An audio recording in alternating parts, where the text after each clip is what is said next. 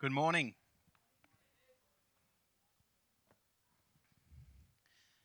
If I lose my voice halfway through this, I apologise. I'm as dry as a Roman sandal, and I'm not really sure why, but we'll get there. Before I start, I want to honour all you guys and thank you so much. If you, as I know you all saw, it is the most beautiful day outside, and still you guys managed to come and celebrate God with us, and that's so honouring for us to be able to. I know there's a lot of people away, but it's encouraging to see guys, even though there's an opportunity to go and hit the surf, because probably today is one of those days in winter you can. I just appreciate you guys for coming and wanting to wanting to celebrate with us. It is super humbling to us and encouraging.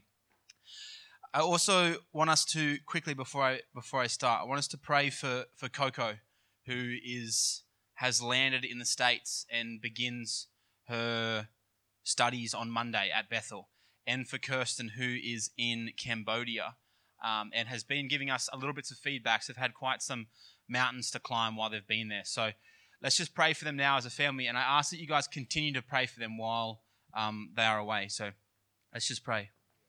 Father, we just thank you, God. We thank you for Coco sacrificing her own finances and to be away from her son and her family and her husband, Father. And we just thank you that she's willing to go and to grow in you more, Father. We just pray, Lord, that you just begin to open her heart while she's there, Father. That you give her divine encounters and meetings with people that can sow into her for her to be able to come back to this house and give everything that she wants to, Father. We just pray for Sean and River, God, as they man the house, Father, and we just ask for favor in that too, Father God, that you are with River as he struggles in this time, Father, and that you're with Sean, give him strength to see what he needs to be doing. We also pray for Kirsten, Father, that while she's there, Lord, that you just give her words of wisdom, Father, encounters with you to share with those people, Father God, that you allow her voice to stand in that place, that you allow her to tackle the things that you want her to tackle, Father, to bring your presence into Cambodia, Father. We just thank you, God. We just ask your kingdom in Cambodia and your will be done there, Father. We thank you for Kirsten and what she's sacrificing in that as well, God. We just pray that you bless her, and we just thank you, Jesus. Amen. Amen. Alrighty. We had a spectacular weekend last weekend. If you missed it, too bad. But if you didn't, if you were there, it was spectacular. We met in the park. We broke bread together. We broke bacon and eggs and all kinds of things, sausages. It was actually a awesome time to just sit around and tell stories. There were quite a few stories told. If you want to have a look, we're going to put a video up on the webpage today or tomorrow. That'll go up on our Facebook, so you can go and have a look. But when we do these times, we're going to do more and more of them. We really feel that it's a time for us as a family to get together in a different setting, not just in the church building, but we can gather wherever we go. And you know, while we were playing, guys were kicking a football and playing frisbee, there were so many kids and families that came that were in the park that came and hung out. And it just gives us an opportunity to be the church in this community. In the Gold Coast, we get to actually go out and be the church. And something I'm going to speak on this morning a little bit. But the reality was that I've been reading a book about growing church and how we need to change the way we think about it. But it's very rare that a lot of the community will come in through those doors unless we bring them. It's very rare that they'll just randomly walk in through the doors. Yes, it happens. We're not going to discount the Holy Spirit from doing that. But if we're not out there in that community, then how can we reach those guys that are in our community? How can we reach those guys that are in the Gold Coast if we're not out there being an active part of that? So a part of these family days is, yes, for us to gather together and grow together. Guys got to sit with people they hadn't really spoken to before and hear their stories and be able to share their stories with them. But it also allows us to be in the community and be a voice out there. Not a lot of churches are closing their doors on Sundays to go and sit and meet in parks. So I really encourage you, when we do keep doing these, to come along. It really is quite a tremendous and fun time.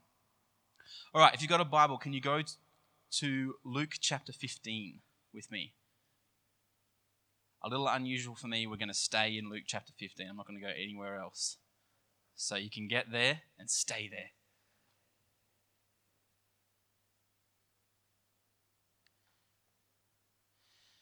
When I was preparing this message, I was listening to a song by a guy named Corey Asbury who wrote a song called Reckless Love, and it talked about the parable of the lost sheep. It talked about that God leaves the 99 in order to chase the one. And I started thinking through this, and it really captivated me. And I went to the scriptures, and I decided, okay, I'm gonna preach on this. And as I was preparing this preach, God was radically changing my viewpoints of these parables. And he showed me something. I believe he showed me something. The beauty of this thing is that I get to preach it to you, and you get to decide whether it's really what God's doing. And I want to challenge you that I'm gonna change the way we see these three verses. And I think we've had it slightly off. And I think that God wants to renew the church, which is what we're on about here at our community. And he wants to change the way that we're actually seeing things. And I think for most part, we've actually overlooked this verse. At the very beginning, it starts off in the parable of the sheep. But the interesting thing to me is that where it starts is actually the whole reason that Jesus tells the parable. So 15:1 says, "Now the tax collectors and sinners were all drawing near to hear him. And the Pharisees and the scribes grumbled, saying, 'This man receives sinners and eats with them.' So he told them this parable." Now, in most of your Bibles, it's split into 3 parables. But in the start of that, it says that he told them one parable. So often we've heard this, and when preparing this message, I went to a lot of commentaries from very Reformed thinkers to more contemporary thinkers, and they all broke these parables up into, we'll just talk about one at a time. But Jesus actually says, well, it says just there in Luke 15:3, it wasn't Jesus who says it, but obviously the writer says that he told them this parable. So God highlighted this to me, and it completely changed the way that I read these parables, because we're seeing them as 3, and we often hear them preached as 3. So you'll hear the preach of the lost sheep, and they'll go into detail about the lost sheep, and they'll only talk about that one. Or you'll hear the parable of the prodigal son, which I'm going to challenge at the end, and we'd only hear that. We very rarely hear the middle parable, and I couldn't understand why the middle, Jesus put that in there, because very rarely people preach on the parable of the lost coin. So I started to really rethink what was happening here, and I just want to read it to you as I believe it would have been written. So just to set the scene, remember that Jesus is sitting. He's sitting with sinners and tax collectors. And it's the Pharisees who ask him a question. Why is this man sitting with the sinners and the tax collectors, the unclean? Right? They were questioning Jesus's... they were expecting him to be more holy than what he was being in that instance, because he was sitting with unclean people. So the Pharisees pipe up and they say, "Jesus, what are you doing sitting with these people?" And this is how Jesus responds. 15:4. "What man of you, having 100 sheep, if he has lost one of them, does not leave the 99 in the open country and go after the one that is lost until he finds it? And when he has found it, he lays it on his shoulders, rejoicing. And when he comes home, he calls together his friends and his neighbors, saying to them, 'Rejoice with me, for I have found my sheep that was lost.' Just so, I tell you, there will be more joy in heaven over one sinner who repents than over 99 righteous persons who need no repentance. Or what woman, having 10 silver coins, if she loses one coin, does not light a lamp and sweep the house and seek diligently until she finds it? And when she has found it, she calls together her friends and neighbors, saying, 'Rejoice with me, for I have found the coin that I have lost.' Just so, I tell you, there is joy before the angels of God over one sinner who repents." And he said, "There was a man who had 2 sons, and the younger of them said to his father, 'Father, give me the share of property that is coming to me.' And he divided his property between them. Not many days later, the younger son gathered all he had and took a journey into a far country. And then he squandered his property in reckless living. And when he had spent everything, a severe famine arose in that country, and he began to be in need. So when he went and hired himself out to one of the citizens of that country, who sent him into his fields to feed the pigs, and he was longing to be fed with the pods the pigs ate, and no one gave him anything. But when he came to himself, he said, 'How many of my father's hired servants have more than enough bread, but I perish here with hunger? I will arise and go to my father, and I will say to him, Father, I have sinned against heaven and before you. I am no longer worthy to be called your son. Treat me as one of your hired servants.' And he arose and came to his father, but while he was still a long way off, his father saw him and felt compassion and ran and embraced him and kissed him. And the son said to him, Father, I have sinned against heaven and before you. I am no longer worthy to be called your son. But the father said to his servants, Bring quickly the best robe and put it on him, and put a ring on his hand and shoes on his feet. And bring the fattened calf and kill it, and let us eat and celebrate. For this my son was dead and is alive again. He was lost and is found. And they began to celebrate. Now his older son was in the field, and as he came and drew near the house, he heard music and dancing. And he called one of the servants and asked what these things meant. And he said to him, Your brother has come home, and your father has killed the fattened calf, because he has received him back safe and sound. But he was angry and refused to go. His father came out and entreated him. But he answered his father, Look, these many years I have served you, and I never disobeyed your command. Yet you never gave me a young goat that I might celebrate with my friends. But when this son of yours came, who has devoured your property with prostitutes, you killed the fattened calf for him. And he said to him, Son, you are always with me, and all that is mine is yours. It was fitting to celebrate and be glad, for this your brother was dead and is alive. He was lost and is now found. That verse rattles me, but the reality of this whole thing is that I kept reading, I read it over and over and over again, and God kept showing me that Jesus, in the whole time that he shared those three parables, or the one parable, depending which way you look at it, he was answering the question of the Pharisees. Everything he wrote in that, everything he said, he answered the questions of the Pharisees. So the Pharisees say to him, Jesus, how dare you sit with the sinners and the tax collectors? And he goes, I'll tell you a story. And all we have in the scriptures that we have is that he tells him a story and then he moves on. So we've now taken these verses and we've made them say certain things, which I don't think is entirely incorrect, but the reality is that we have to look at it in answer to the question that the Pharisees asked. So I want to break down each of them and look at each story and the reality of what Jesus was saying in each of them. The first one that we have is called the parable of the lost sheep. And I think the story is twofold. Most of us here, if we've been in church before, will have heard this preached, that Jesus will always come after the one. And we talk about how that's intertwined, and the one who's lost gets caught up in the thorns of life, and I've heard that gone through. And we often criticize church leaders with this verse as well, to say, if you have someone leave your church, you're supposed to go and chase after them. But that's not what this is saying. It's actually talking about the lost. Jesus is actually saying that that's the lost son that I have called to my house who hasn't come. So when you actually begin to look at this, what Jesus is saying is that I will go after that one who's lost and bring him home. But I think the twofold part, the part that we solemnly preach, is that Jesus is actually challenging us, the church, to leave our house and go and chase the one to bring them home. He's actually saying to us, church, you can't do what you need to do inside the flock because there's always one missing. So it says in some Bibles it says that the sheep were led to the wilderness. But when you actually look at that word wilderness, it's talking about an empty plain, an open plain. And that, I did a little bit of sheep research. And that for a shepherd, Google sheep research, is quite interesting. That flat plain for a shepherd was the safest place that they could leave the sheep, because it was in an open place where the sheep could see a wolf coming and they couldn't be stalked by a wolf. So he took the herd to the safest place that they could get. He nestled them in, and then he went out to get that one that was lost. So when we actually look at what Jesus is saying here, he's actually speaking to the Pharisees to say, you guys sit in your house all the time and you never go out and chase the one that's not here. You stay in that place that I've given to you, but you never go and get the one that's not here. So for as long as I've been alive, it's always been, bring your friends to church and we'll get them saved.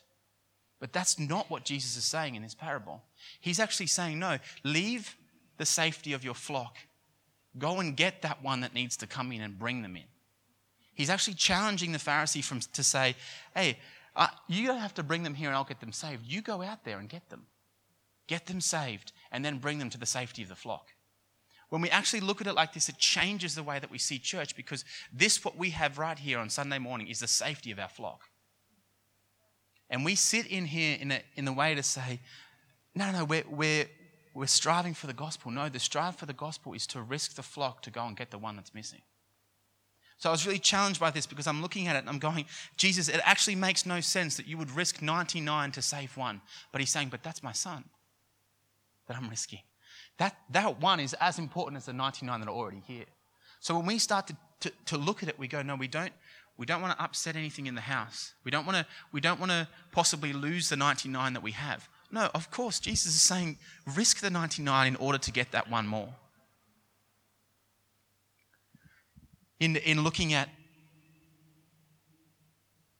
I meet quite regularly with pastors from around church leaders from around the Gold Coast, and it's interesting watching how we're so protective of our flocks. And I understand that. I understand the need to protect the flock. But Jesus in this instance is actually saying, do the best you can, but make sure you go and chase the one that's missing. It changes it from the way we've always heard it with and I don't think that's wrong. I think that Jesus leaving the flock to chase you, that is absolutely correct. He loves the one as much as he loves the 99. We don't get a level of specialness because we're in the flock. He's pleased with us being in the flock, which I'm going to speak about later. But the reality is that one who's missing is just as important as the ones who are here. And it actually says at the end of that verse that the angels rejoiced when the one came home. Calls together his friends and his neighbors, saying to them, rejoice with me, for I have found my sheep that was lost. Just so I tell you, there will be more joy in heaven over one sinner who repents than over the 99 righteous person who need no repentance. The next verse we read, we go on to, and when I was writing this, I didn't write anything about this middle one because it didn't make any sense until I went to a commentary from a very old scholar. And he wrote one sentence which the Holy Spirit completely unlocked what it was saying in this. He said, a 10-link chain missing one link is useless. That's all that the commentary wrote. And I looked at the coins that she's talking about. You can't buy a bike worth 10 coins with 9 coins. You can't purchase the thing that you need without the full amount of money that you have. So Jesus now goes on to say, he's now said to them, you must go out and reach that one that's missing. And then he says that the lady loses the coin. Let's just read it again. What woman having 10 silver coins, if she loses one coin, does not light a lamp and sweep the house and seek diligently until she finds it? And when she has found it, she calls together her friends and neighbors, saying, rejoice with me, for I have found the coin that I'd lost. She seeks diligently for the one coin. Without that one coin, the task can't be finished.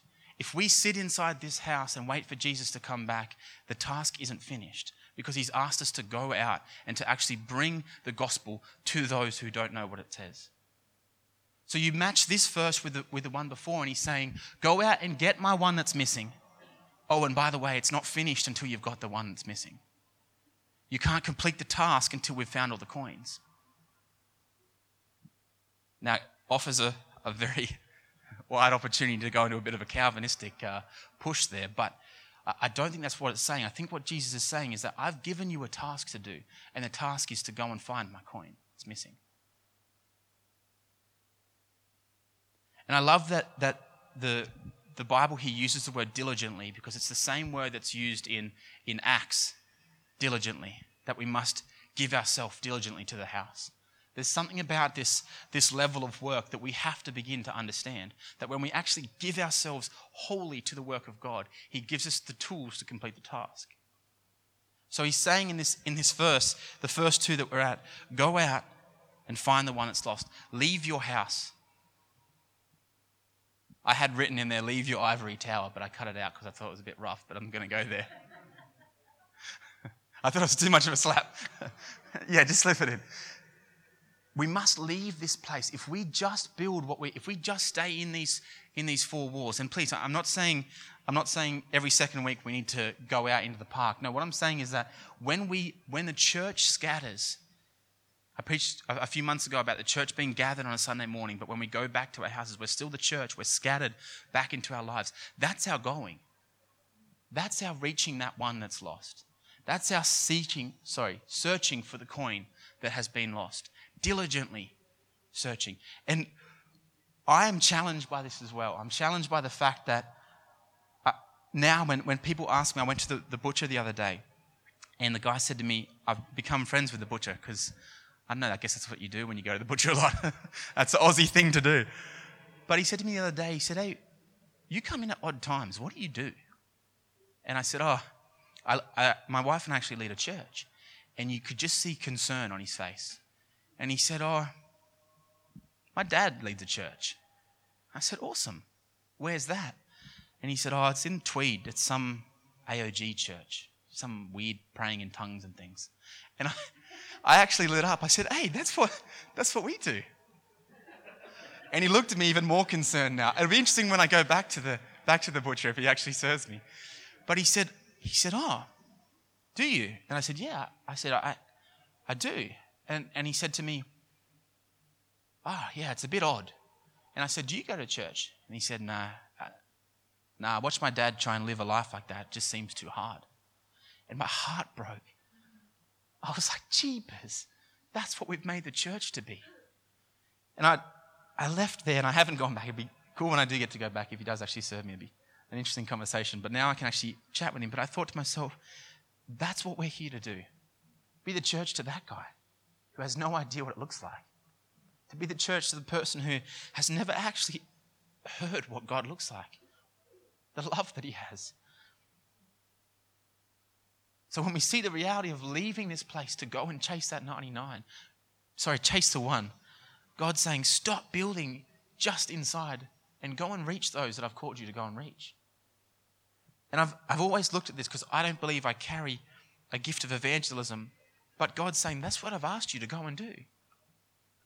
Those that carry that gift of evangelism will do it in a much bigger way. But all I have to do is go and be the reality of the church to those people. That's what finding that final coin is all about. That missing link in the chain. I actually heard an interesting, I was having a conversation with Josh and Jeremy's dad, Byron, and he was talking about the fact that we look at Jesus returning as we'll just sit and wait and he'll come back. But Jesus is actually waiting to come back for us, but he's waiting for the bride to be ready. And a part of the bride being ready is getting our torches out and diligently looking for that final coin. Diligently seeking the one that's missing from the 99.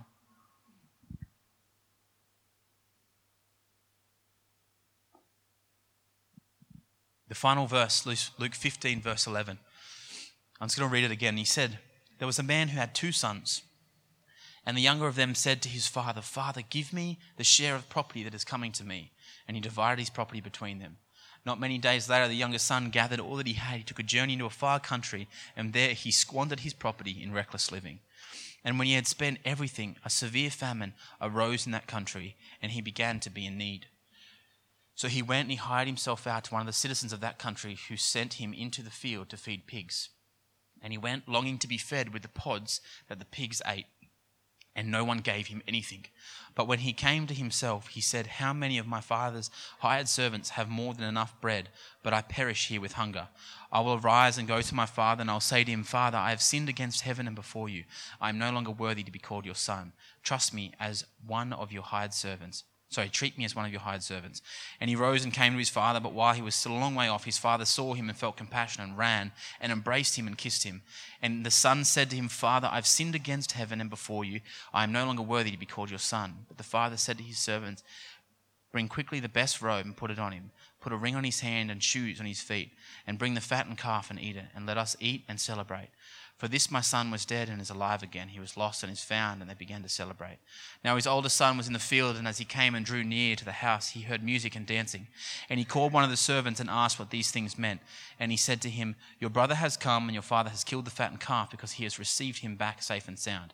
But he was angry and refused to go in. His father came out and entreated him.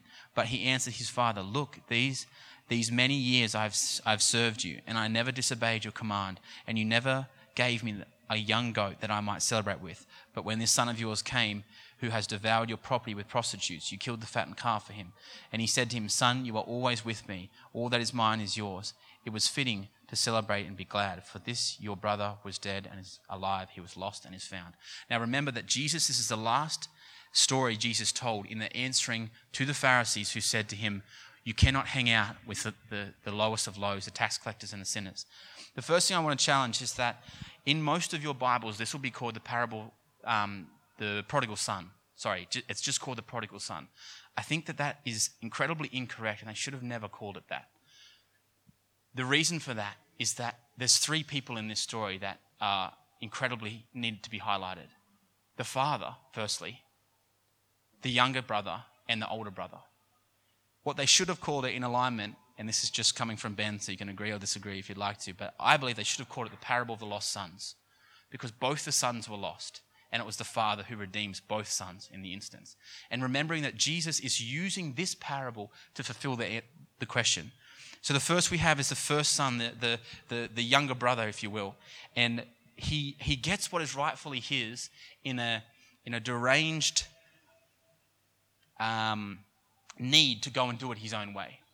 So if we look at actually what this is saying, this is the younger brother who's already in the house, is a son and he's already in the house, decides to go out and do it his own way. So he's left the house. This is now not talking about the lost. It's talking about somebody who's already in your house, somebody who is, if you will, in the church and has now decided to leave the church and go and do it his own way. Most of us would have a handful of friends or family who have done it this way. That butcher is this son, the younger brother. So he goes out, he takes what what his father's given him, the inheritance, he goes out and he squanders the inheritance. And the fascinating thing about this is that the son doesn't go home because he misses the love of the father. He goes home because he's hungry. His stomach tells him to go home. He wants to be fed. So much so that he realizes, I don't care if I get what the servants got, they got better than what I'm getting here. So he realizes that even the scraps of the kingdom are better than what he's been given in the world. Even the scraps of the kingdom are better than what he's been given in the world. So the brother decides, I've had enough, I'm going home. The reason that verse makes me so emotional is that the father sees the son coming toward him and he runs to the son to embrace him. Sheepers, as being hurt in churches, I've very, very, very rarely seen a church leader run to someone who's left and embrace them and hug them and say, I'm so glad you're back. I'm so glad you understood. Even more so, Jesus goes on to take it a step further, which I think we've misunderstood, but in the Jewish context, they understood exactly what this means because Jesus says to them, the father said, bring the best coat that you have. The coat in that Jewish context represented the protection and the love of the father, the returning of the son back to the household, that he can come back in and receive fully everything that was in the house. He actually got the protection, the food, the covering of the father, almost to say, son, you're back in my house. Welcome. The next thing that he gives him is the ring.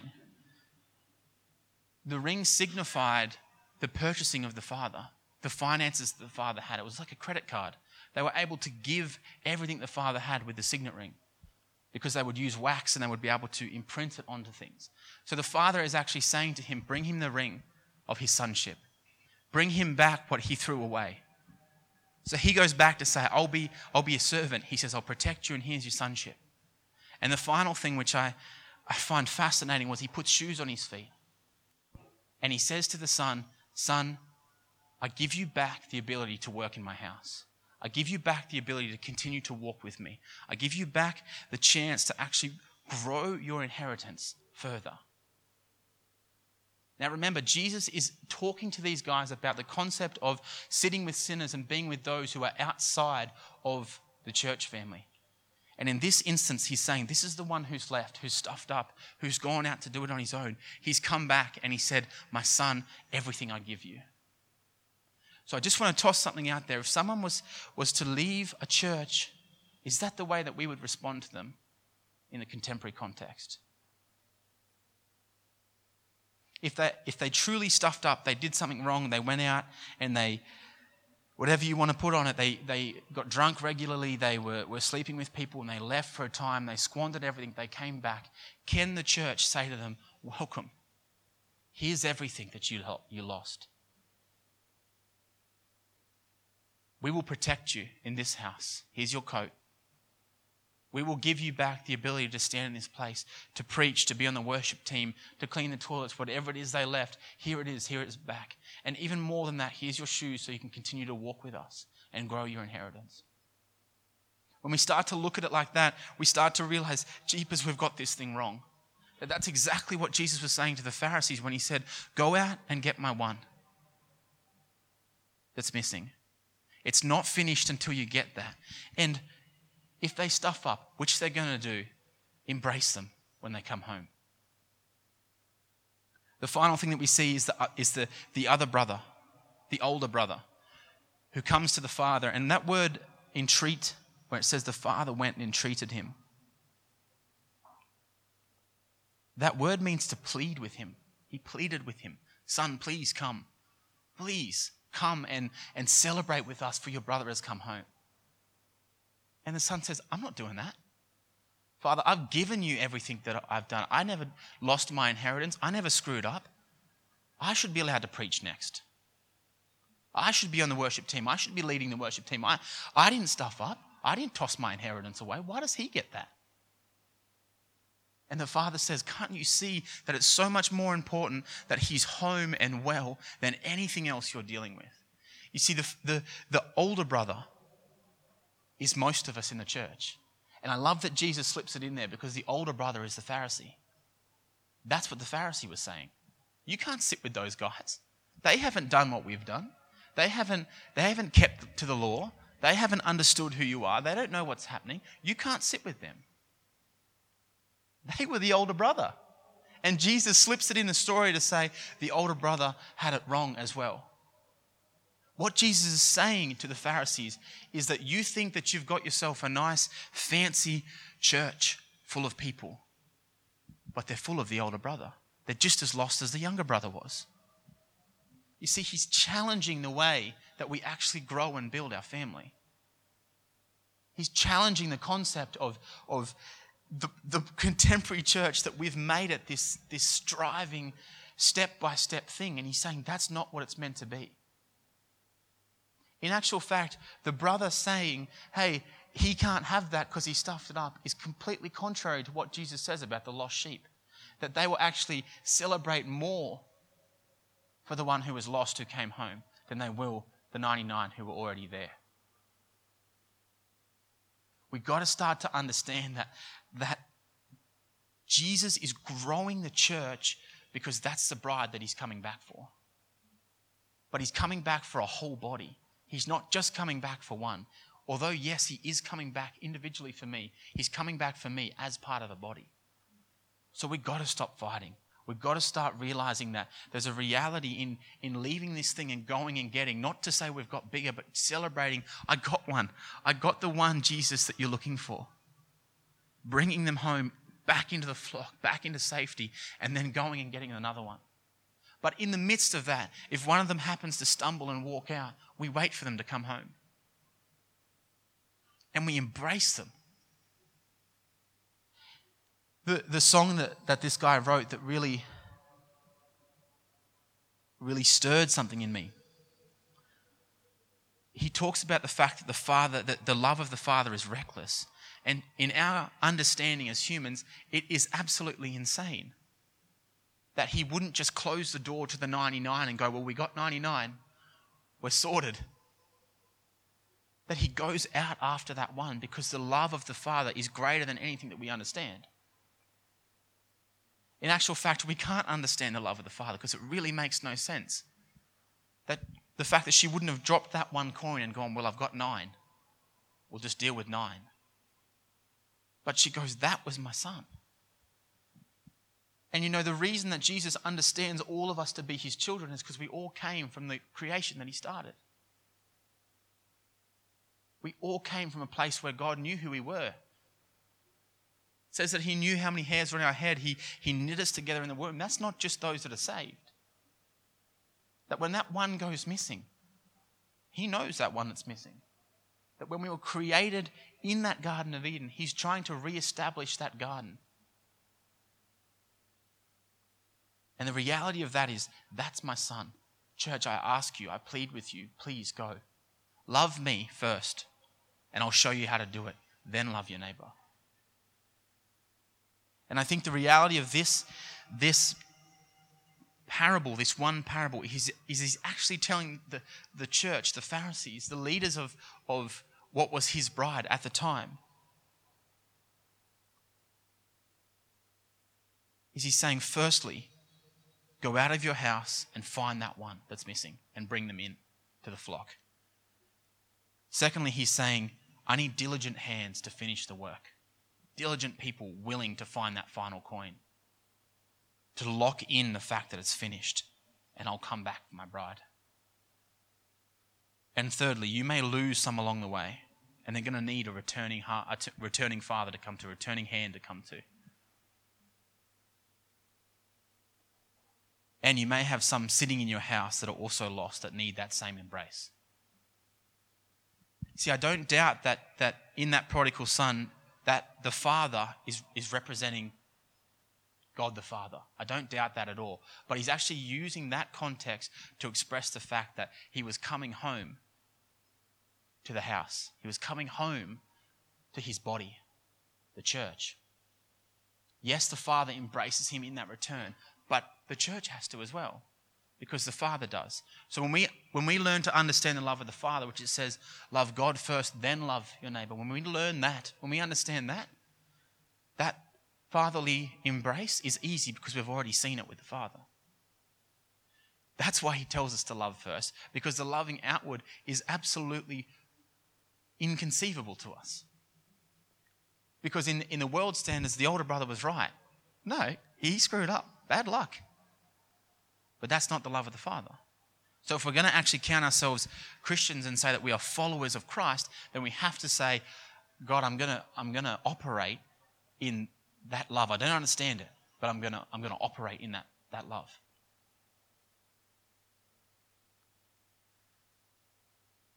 The guy who wrote the song said this, and I found it quite interesting about God. He said, God is not crazy. He's not out of control or reckless.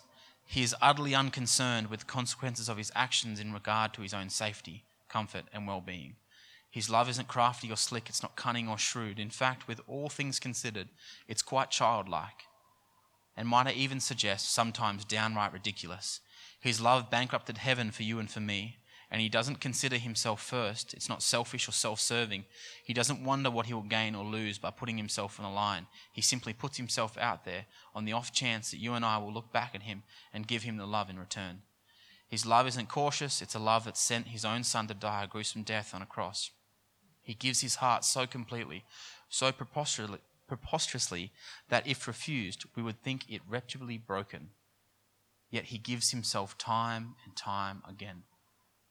And I just love that because it signifies the love that God has for those who aren't here.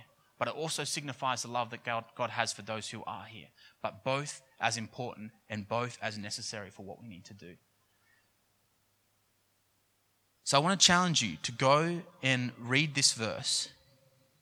If you have to blank out the names at the top of them, but read them as one writing. Read them as one parable that Jesus said. Because he actually answers the Pharisees. And he says to them, of course I can sit with the sinners, because that's what I'm here to do. And of course I can sit with you, because that's what I'm here to do. Because in that gathering were sinners and tax collectors, and Pharisees and scribes. And he's saying to them, I'm here for all of you, but let me challenge on what you should do when I'm gone. These are the things you should carry out. Why don't you stand and we'll just pray, and then we can go and have some snacks and some coffee.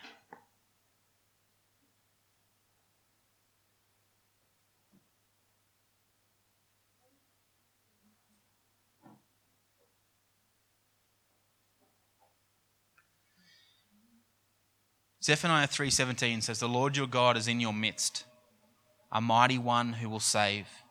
He will rejoice over you with gladness, and he will quiet you by his love. He will exult over you with loud singing. Father, we just thank you, God.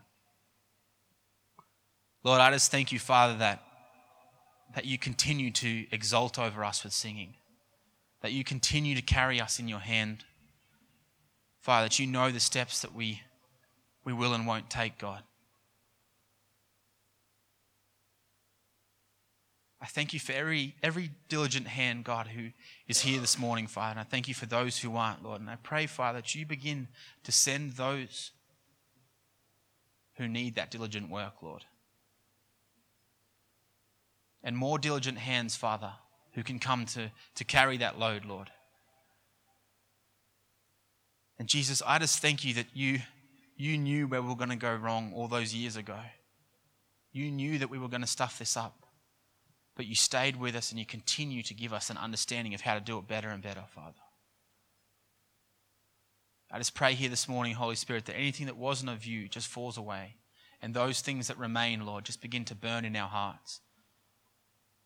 That they take us deeper and deeper into an understanding and a relationship with you. To know you better. To understand your love so that we can give it to others.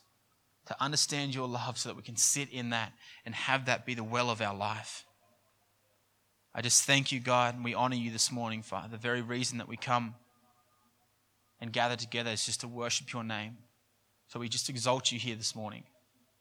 We love you, God. We honor you, Father. And in your wonderful name, Jesus, we pray. Amen. Amen. Go and be well. Go. I was emphasizing that. Go and be well. Go and have some cake, some tea,